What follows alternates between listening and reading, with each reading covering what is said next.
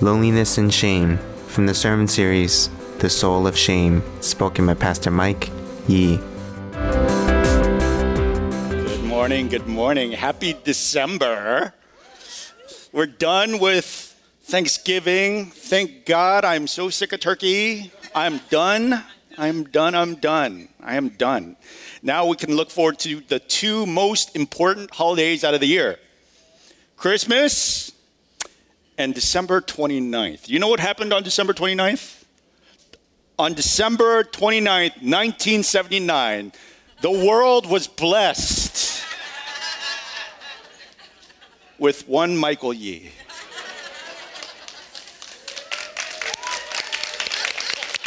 Yes, sir, yes, sir, yes, sir. It is the second most important birthday out of the year in my family.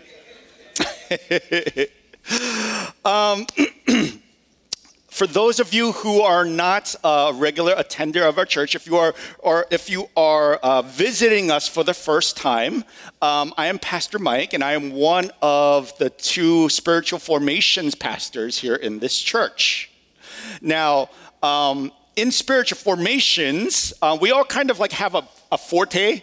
I'm the pastor kind of over the emotional health side of spiritual formation. Pastor David is the expert in everything else.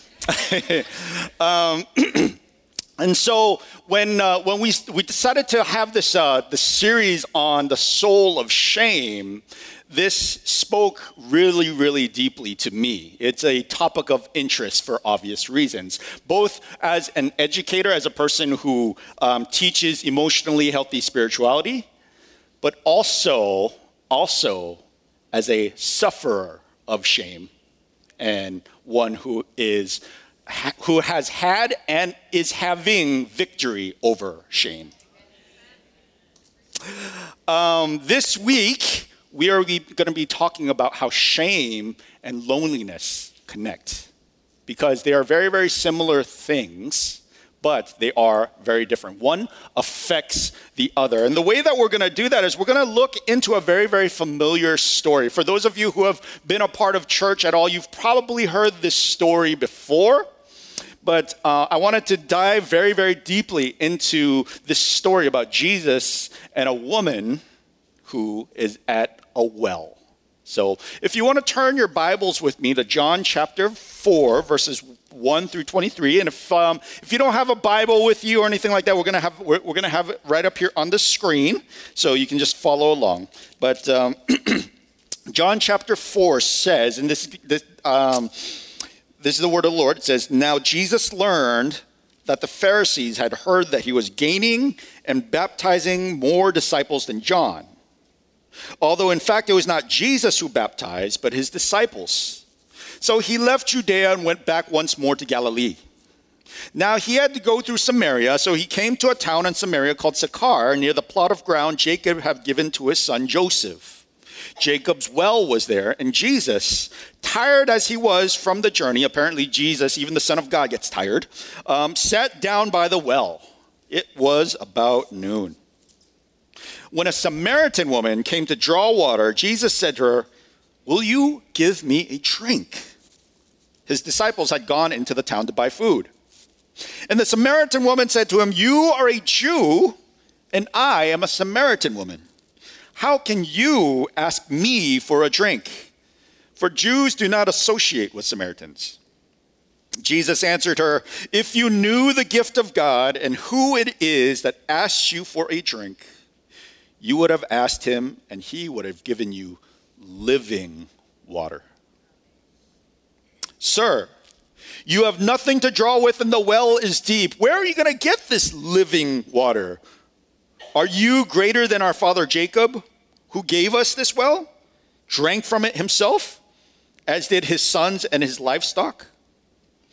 Jesus answered, 'Everyone who drinks this water from this well will be thirsty again. But whoever drinks the water I give them will never thirst. Indeed, the water I give them will become in them a spring of water welling up to eternal life.' The woman said to him, "Sir, give me this water so that I don't get thirsty and have to keep coming back here to draw water." He said, "Go, call your husband and come back." "I have no husband." Jesus said to her, "You're right when you say you have no husband. In fact, you have had 5 husbands. And the man you now have is not your husband. Yes, what you've said is quite true." "Sir," the woman said, "I can see that you are a prophet. Our ancestors worshipped on this mountain, but you Jews claim that the place where we must worship is in Jerusalem. Woman, believe me, a time is coming when you will worship the Father neither on this mountain nor in Jerusalem. You Samaritans worship what you do not know. We worship what we do know, for salvation is from the Jews. Yet a time is coming and has now come when the true worshipers will worship the Father in the Spirit and in truth, for they are the kind of worshipers the Father seeks. God is Spirit, and his worshipers must worship in the Spirit and in truth." The woman said, "I know that Messiah, called Christ, is coming. When he comes, he will explain everything to us."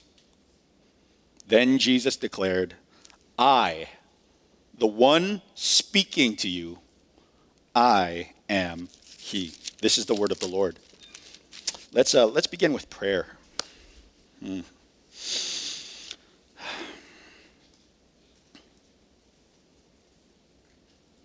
Jesus, your word fills us. It fills our thirst.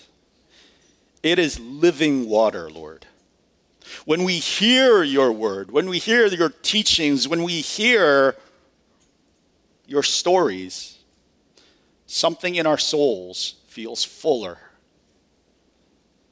God, as we jump into this message, the message that you have crafted for us, Lord, let our souls be filled today. Let us be blessed with your words today.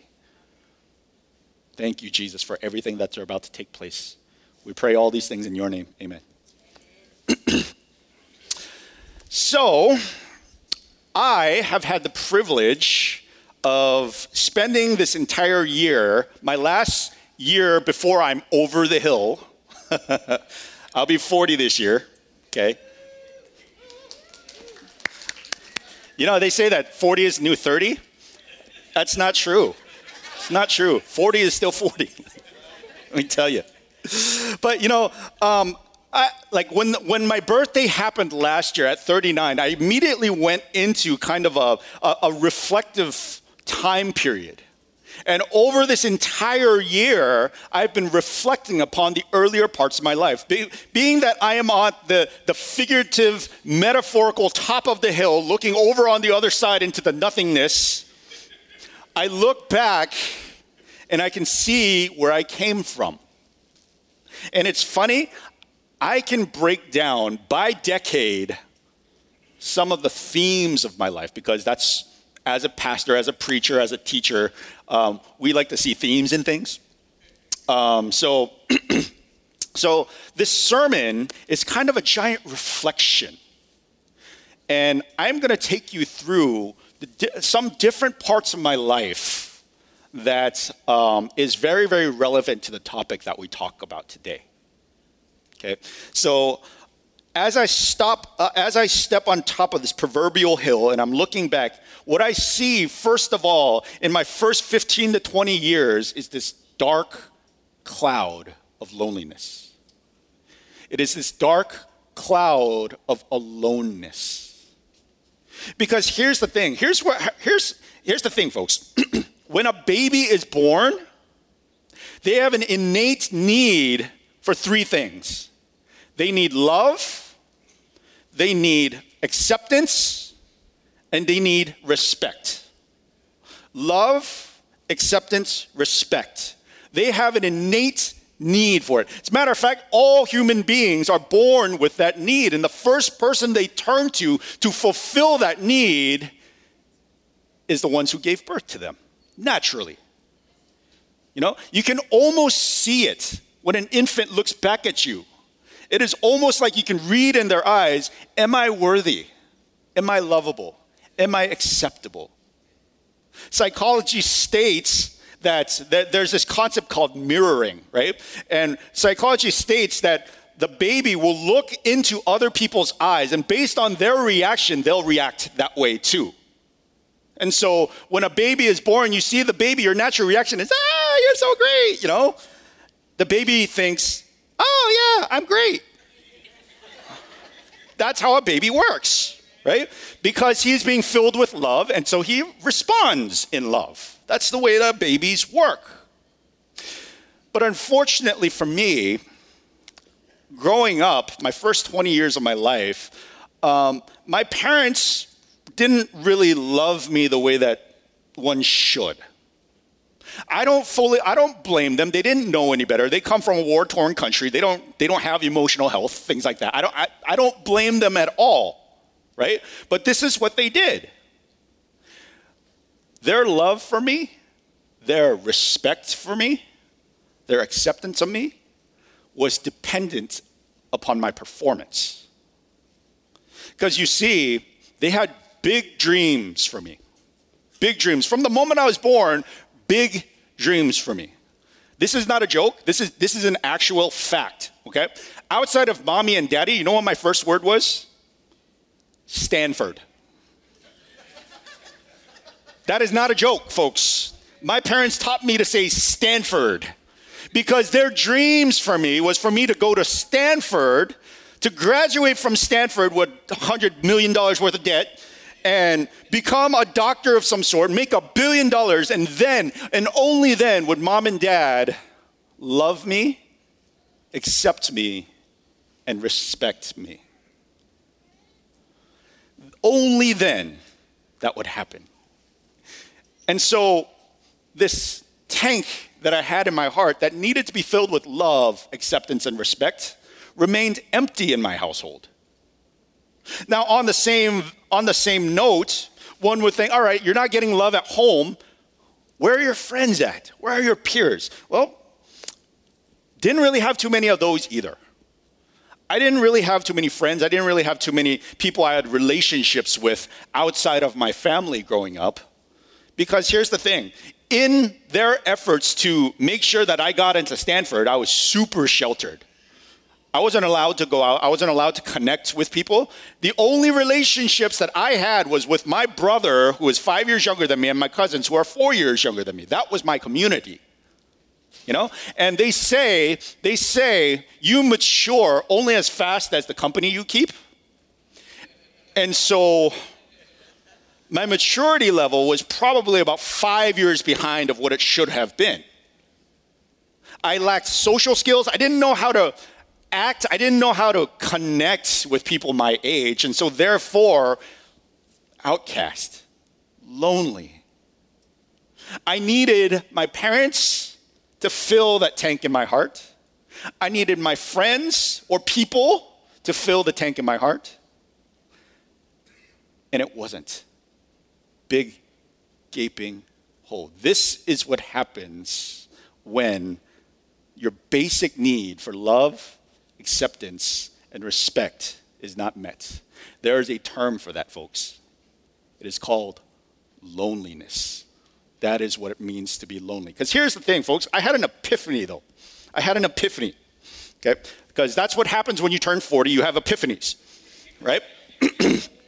I had an epiphany. I was looking back upon my life, and I was looking at and feeling sorry for myself because I didn't have people growing up in my life. But like God and I had a conversation. He's like, slow down, child.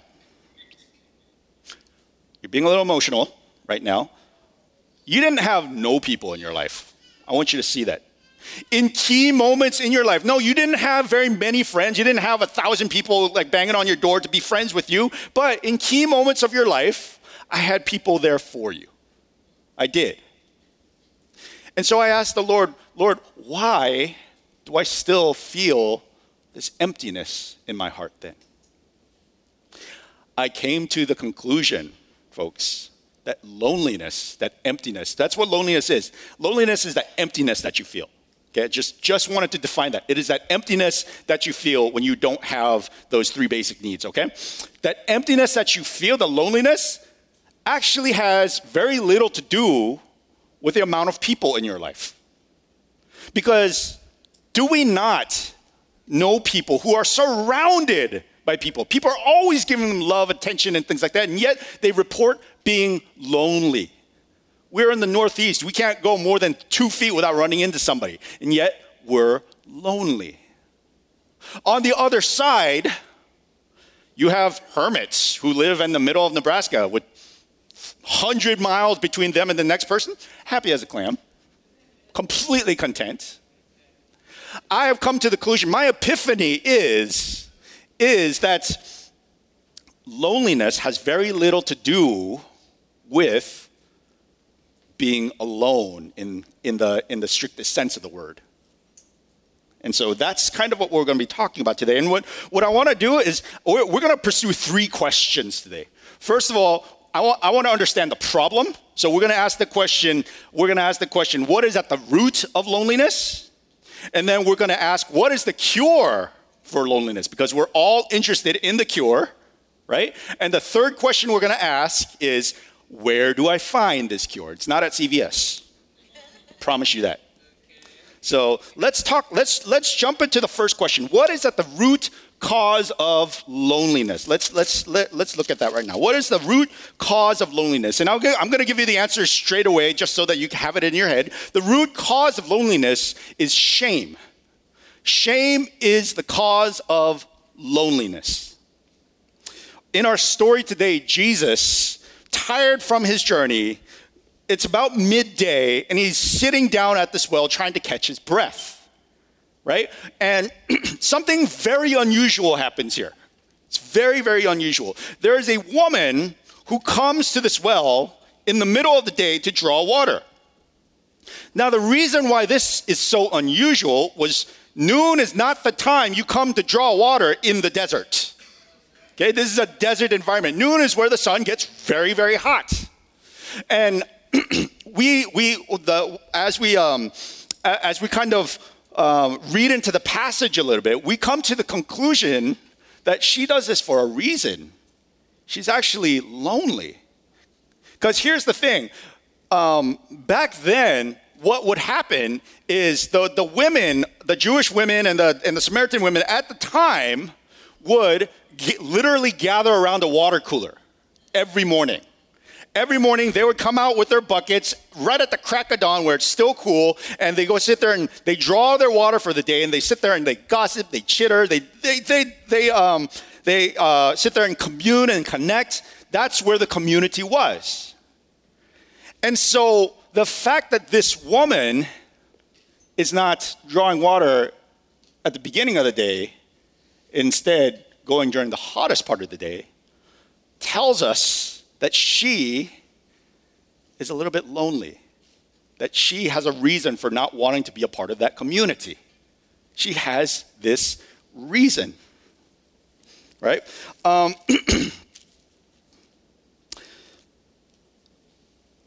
The other thing that really jumps out about this woman is the fact that she has had 5 husbands, right? Scripture tells us she admitted in front of Jesus, I have had 5 husbands. 5 husbands, and the guy I'm living with right now, not my husband. She has admitted this. Okay? Now, the first conclusion that we as a people immediately jump to is like, wow, she must be really promiscuous, right? She has trouble controlling her passions. And so she's sleeping around. She has a lot of lovers. But folks, the scripture doesn't say she has had many lovers. The scripture doesn't say she's had 5 lovers. Scripture says she has had 5 husbands. 5 committed relationships. If you're just trying to increase the number of your lovers, trying to satisfy yourself, you don't go through the trouble of getting into 5 committed relationships. Because here's the thing, folks, all right? Women back then had very, very little power, if at all. They didn't have the power to go and initiate a divorce. They just didn't do it. Men divorced women. Women did not divorce men. It just didn't happen. It didn't work that way. So the fact that she has had 5 husbands tells us either there are 5 men who have divorced her, or 5 men that she has been married to that have all died, or a combination of both. What do you think that does to your reputation? Especially in a society where they believe in a lot of superstitious stuff. She may believe that she is bad luck. That there's something broken about her, so messed up about her, that anyone who comes in contact with her would immediately inherit that bad luck. That's why the husbands died. That's why the husbands divorced her. You know, and this is probably the reason why she separated herself from the community. She didn't want to hear it anymore. She didn't want to hear it anymore. She didn't want to feel the shaming words anymore. Let me go back to the definition of shame that Pastor Peter shared with us last week. Okay? The definition of shame is the pathological belief that one is at the core a deformed human being, fundamentally unlovable and unworthy of membership in the human community. The pathological belief that one is at the core a deformed being, fundamentally unlovable and unworthy of membership in the community. Do you know, folks, we all struggle with shame to various degrees, some worse than others. But do you know that shame has a voice? It has a voice, and it sounds like someone you know. Okay? Being a pastor in emotional health, I get a lot of people who come to me and who want to be counseled and who want to stay with me. And inevitably, as we're doing the counseling, what happens inevitably is that they will say something about themselves that is inherently negative, that they absolutely believe. They'll say, I am too this, I am not enough this, and this is why. They will inevitably say that. And you know, I have a question for them. I'll ask them a question immediately afterwards. Maybe if you have been counseled by me, you have heard me ask you this question before. Hey, whose voice is that? Because that doesn't come from God. And they'll come up with some excuse, be like, oh no, it's just a fact, it's not a voice, blah, blah, blah. But if you really think about it, it's a voice. It is the voice of shame. And it usually comes from an authority figure. Somebody who has had power over you, power and influence over you at some point in the past. Most of the time, it's either a mom or a dad, but it could be friends. It could be a community. It could be a relative of some sort. Somebody who has had power over you has declared something about you, some shameful thing about you. And now, because it comes from an authority figure, you believe it. And that message repeats over and over and over and over again. You know, shame has a voice. Shame has a voice, but it also says stuff. What is the message of shame? The shame voice will always say the same thing. It will say something along the lines of, you are not enough. There's something wrong with you. You are lesser. You don't matter. Or you're a mistake. Shame tells us that. And again, because it's in the voice of an authority figure, you have a tendency to believe it. You're too fat. I'll bet if you lost 20 pounds, you'd look so good. Your thighs are not proportional to the rest of you. Let's see what we can do to slim down those thighs a little bit. Then you'd look so good. Maybe some of your mothers have told you that. It's the voice of shame in your head. Or maybe some of you have heard this one. Why are you so stupid? Why are you so dumb? If you worked as hard on your studies as you do video games, you'd go to Stanford. But I guess being a gas station attendant for the rest of your life, It's not so bad, right? Or men, gentlemen, let me talk to you. Why are you so sensitive? Why are you so sensitive? Why are you so emotional? You're not manly enough. Why aren't you stronger? You're so soft. That is a trigger word for men, right? You're soft. Folks, this is what the voice of shame sounds like. Even right now, as I read off some of this, you're hearing that message in your head, in mom or dad's or friends or somebody's voice. That voice of the authority figure is saying this message to you, and so you believe it. You believe it. And here's the thing. Shame seeks to keep you lonely. That is the connection there.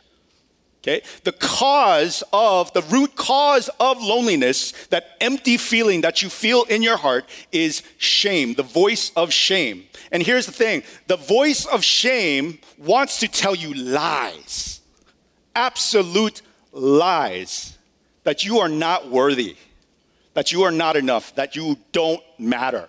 Those are lies straight from the pits of hell. They are. Those are the shaming words. And what shame wants you to do is he wants to split you away from your community. Just like this woman, this poor woman, who has heard the fact that you are bad luck, she couldn't handle it anymore. I mean, we don't know, I don't know exactly what the community is back then, but I'll bet there was some good in that community. Maybe there were some women who could have given her what she needed, but instead, because of this message of shame in her heart, she chose to go out to the well at noon rather than in the morning with the rest of them. Shame seeks to keep you lonely. Shame seeks to perpetuate the emptiness that you feel in your heart. It's a pathological belief that you are unworthy. The key word here is belief. You have these voices of shame in your head, and if you believe it, that's what gets you lonely. The root cause of loneliness is shame. So that's question one. You guys got it so far?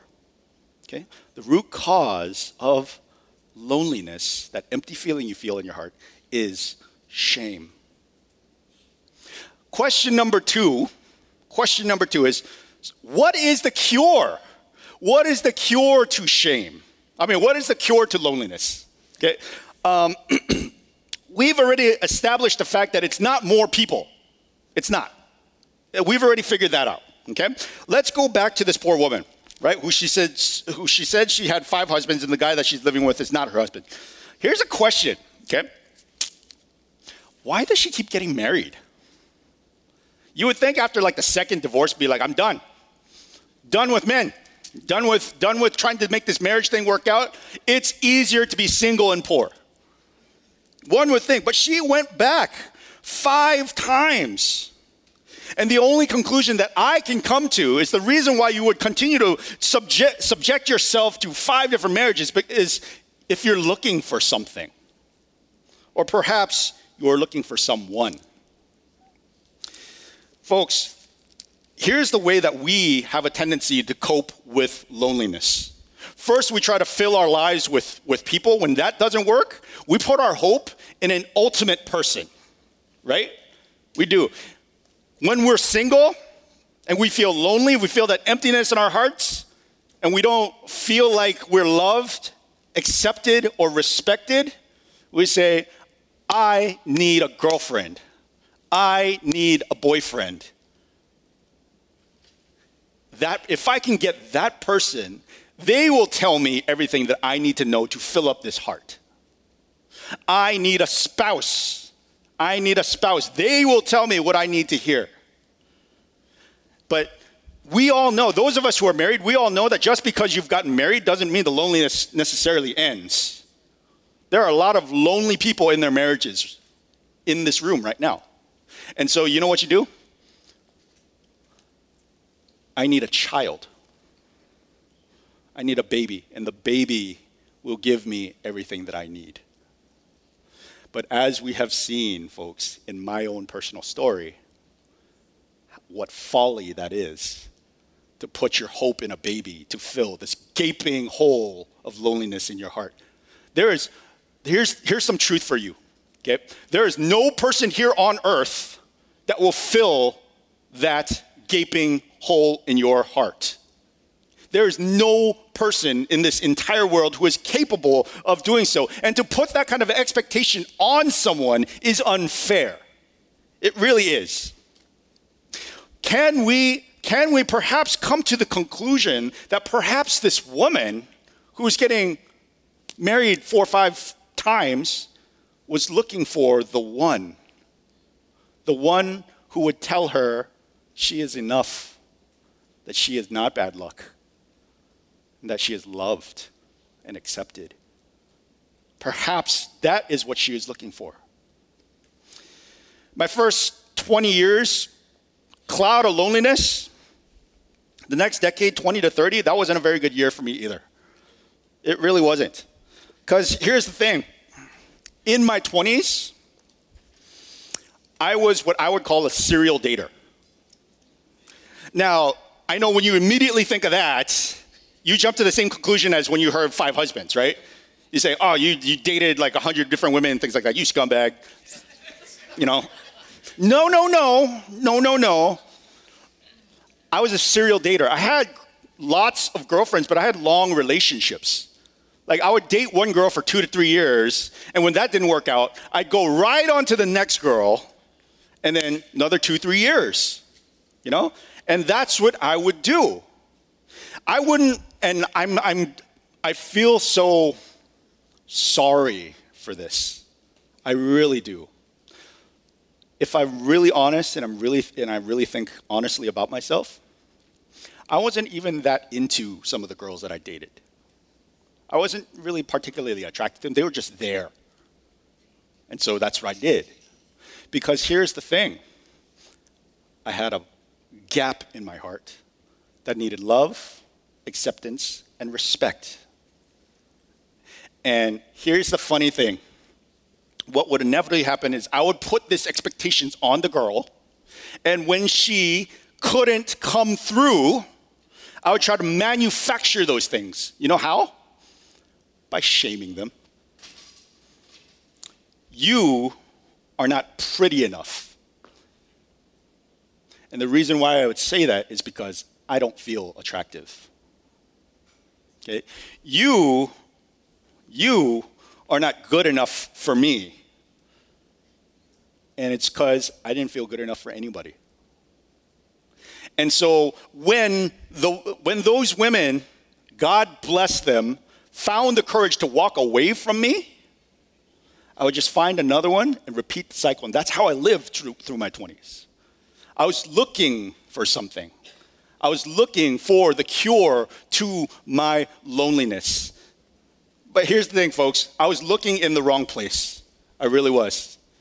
Okay? Because here's the thing. The concept of looking for an ultimate one isn't actually too far off. It's really not. It's not too far off. Let's look at the other character in this story that we have. Let's look at Jesus in this story.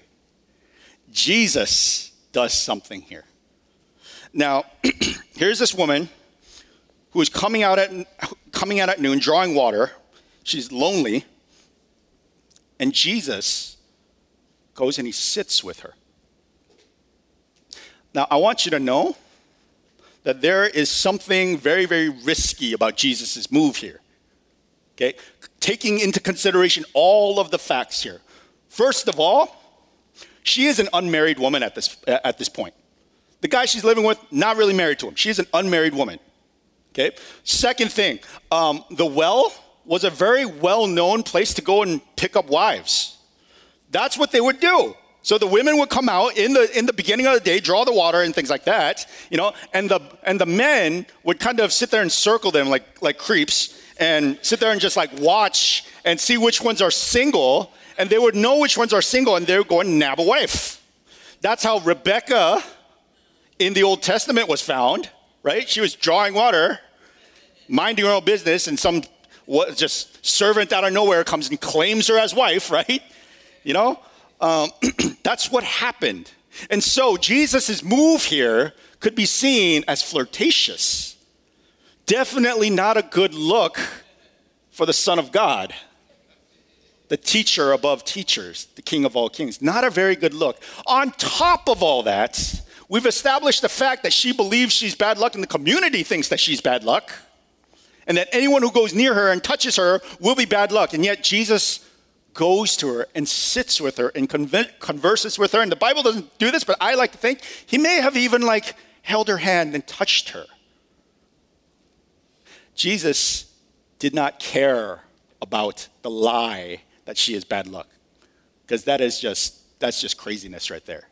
Jesus understood the lie that she believed about herself, and in his actions told her the truth. He sat with her. He told her the truth through his actions. I don't care that you think that you are bad luck. That is a lie from the pits of hell. I don't believe that I'll get any of that bad luck, because that is a lie. Here's the truth. You are a child of God. You are loved, you are accepted, and you are respected by the King of all kings. And he is willing to sit with you. He is. That is the truth. That is the truth. 5 husbands or not, that is the truth. When he talks about, he talks about this, it's a very, very famous verse, and I want to read it one more time. He says, where the heck is it? It says, everyone who drinks this water will be thirsty again, but whoever drinks the water I give them will never thirst. Indeed, the water I give them will come in them a spring of water welling up to eternal life. Okay? She is thirsty. She is thirsty for love. She is thirsty for acceptance. She is thirsty for respect. Jesus' truth is the cure for that. It is only the love of God that can fully fill the gaping hole in a person's heart. It is only Jesus. It is only through that relationship. And here he is, sitting with her, hanging out with her.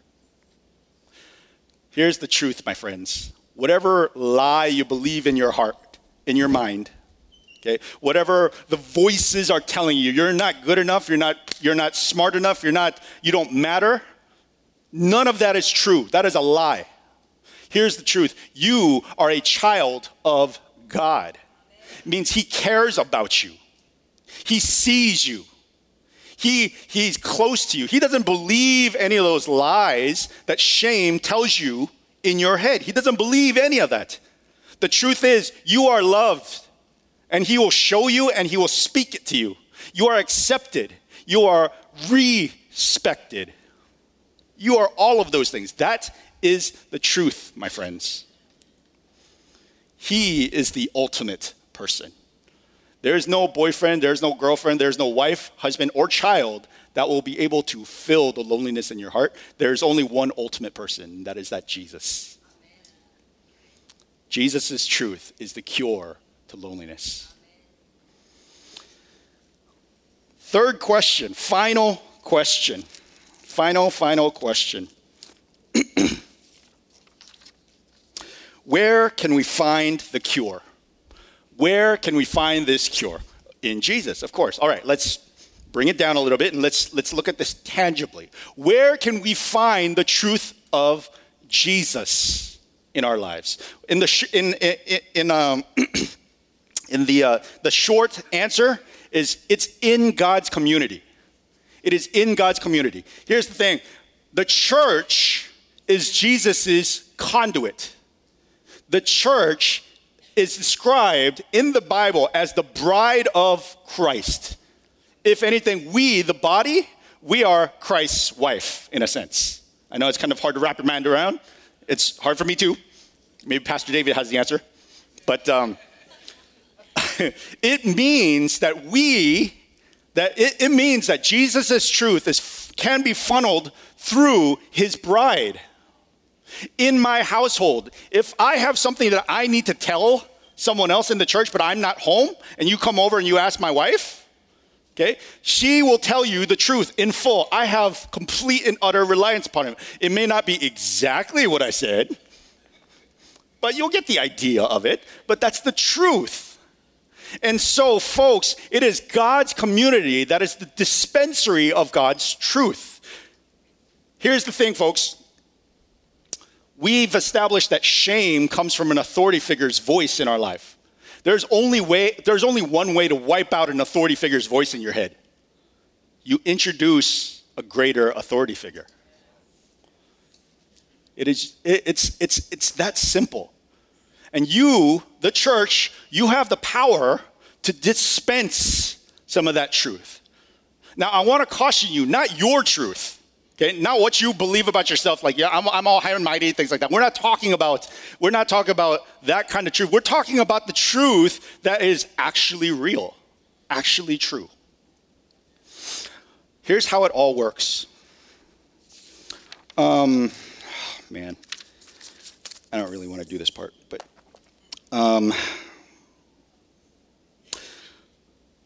my final year, my final decade, in my 30s, I've been on this journey to try to find out how to truly cure this loneliness. How do I get Jesus' truth in my heart and for me to actually believe it? How do I do this? It's not a matter of just flipping on a switch. I wish it was that easy. And so I've been searching throughout my 30s with the support of my wife and my pastors and such. I've been looking for the answer to this question. And, I've been getting pieces of it. But there was one event that happened that really gave me a huge breakthrough. So I told you before that I lead a course called Emotionally Healthy Spirituality. And that course, though taught by me, is actually led by my core team. They do a really, really great job. We have like 6 to 10 people who have just devoted themselves to become basically small group leaders within the bigger program, and they do all the big, real work. And so we were sitting together during a training session, and I decided to do something that I'm going to call a truth circle. I'm claiming this. Okay. Some of you may have actually done a part of this exercise with Kevin Butcher, okay? And basically, the whole idea is that you have a piece of paper, and on one side of the piece of paper, you're supposed to write down all the parts of yourself that you want people to see. And when Kevin Butcher did it, he was trying to make it so that it's about the false self and the real self, that kind of thing. I turned it into something slightly different, right? And so we start that way, and on the outside, we write all the things we want people to see, and then on the other side, how we really are. It is the ultimate test of vulnerability. And I'll be perfectly honest with you, this terrified me. I'm a pretty open person. If you ask me a question, I will give you way more information than you want. Okay, I am that kind of a person, but this terrified me because this flies in the face of everything that I've been taught as a leader. Okay, I've been taught that, yes, you can be vulnerable, but don't be too vulnerable. Because if you're too vulnerable, they will lose respect for you. I risked that. I put that on the line because I felt the Spirit prompting me to do so. And long story short, my gamble paid off. And so here's how it went down. So I have a mask. And I'm going to see if lightning will strike twice. So on one side of my mask, the outside of my mask, this is what I wanted you to see. I wanted you to see that I was smart, that I'm unflappable, that I'm driven, that I'm lovable, that I am loving, that I'm respectable, that I'm a good communicator, a great leader, mature, and genuine. That's what I wanted you to all see.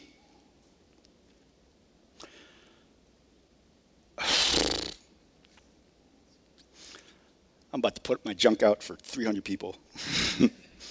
This was not easier in first service. It's not easy now either. Okay. And I shared this with my team, and I turned it around, and I said, I want you to see that I'm smart, but I actually feel really stupid most of the time. I don't feel like I know what I'm doing 90% of the time. I'm awkward. I am unworthy to be a pastor here at Metro, especially among such prestigious pastors. I am easily the least one. I can be unrelatable. I'm scared a lot. And of course, I'm lonely, inadequate. I want to be genuine, but I feel like I'm a poser most of the time. I'm unattractive. Ladies, do you know that your men have body image issues too? I feel unattractive. I'm unsure of myself. I feel weird. And so I put it out there. Silence. And then the most beautiful thing happened. The church went to work. And somebody pointed out, Pastor Mike, I don't find you socially awkward. That surprises me to hear that you believe that. And Pastor Mike, we have a lot of great pastors on staff. It's true. But I find you very relatable, and I'm closest to you. And Pastor Mike, and you're very attractive.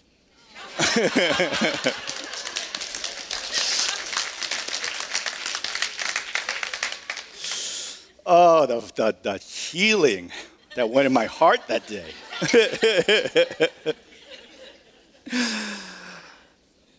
Folks, I want to challenge you this week. I want you to do a truth circle. Do it in your small groups. There's no small group questions this week. It's to do this. I have it all mapped out for you how to do it. Okay? If you don't have a small group, do it with family, do it with friends, and allow the church to help dispel the lies that you believe about yourself. Now, I want to make this clear. You are not supposed to speak out against things that are actually true. Okay? You're not just saying that somebody's attractive just to make them feel better. That's not the goal here. The goal is you're supposed to speak truth, stuff that they believe about themselves that is just absolute lies in your mind, the way that you have perceived them. Okay? And so what you will see is you will see God's truth flowing through you and into the other person, because you, church, you, Metro Church, you are a conduit of God's love, of God's acceptance, of God's respect. Amen. Let's go to God in prayer.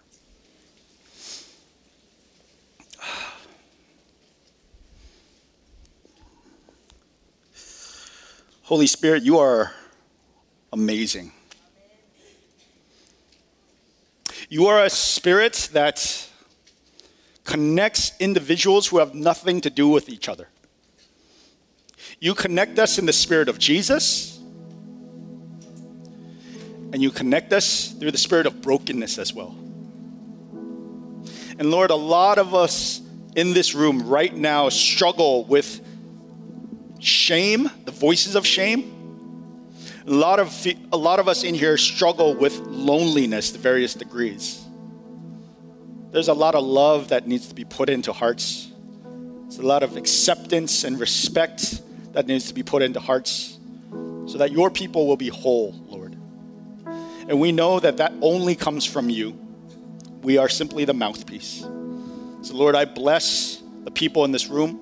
I bless their efforts to heal and to be healed. God, be with your church this week. We pray all these things in your name. Amen. I've got a couple of next steps for you. For those of you who are, pull out your communication cards. Okay, and you'll see these next steps on them, and any of them that kind of apply to you, go ahead and check that off. The first next step is that I am committing my life to Jesus Christ for the first time. If you don't know this Jesus that we talked about, the Jesus who sits with people, the Jesus who is present, then check that box off. We'll have one of the pastors contact you, and we can have a conversation about that. The second thing is that I commit to doing this truth circle with either my small group, with some friends, with family. And if you are truly alone and truly lonely and you have nobody in your life, check that off and tell us that you would like to connect with a pastor. Hey, I would love to do a truth circle with you. Okay. Third, I will attend Advent services starting this coming Wednesday at 7:30. Hey, we're going to celebrate every single week up to Christmas time on Wednesdays at 7:30 to prepare our hearts and our minds to welcome into the world our Lord and Savior who sits with us in our brokenness. And finally, I will bring a lonely friend to our Christmas Eve service. So the very last week of December, on the 24th, that's a Tuesday. Instead of having Wednesday Advent service, we're going to have Christmas Eve service at the Metro office at 7:30. Bring a lonely friend, a friend that you know needs some love and some care and some acceptance and respect. Bring them over. Let's see what God does. Bring them to the service.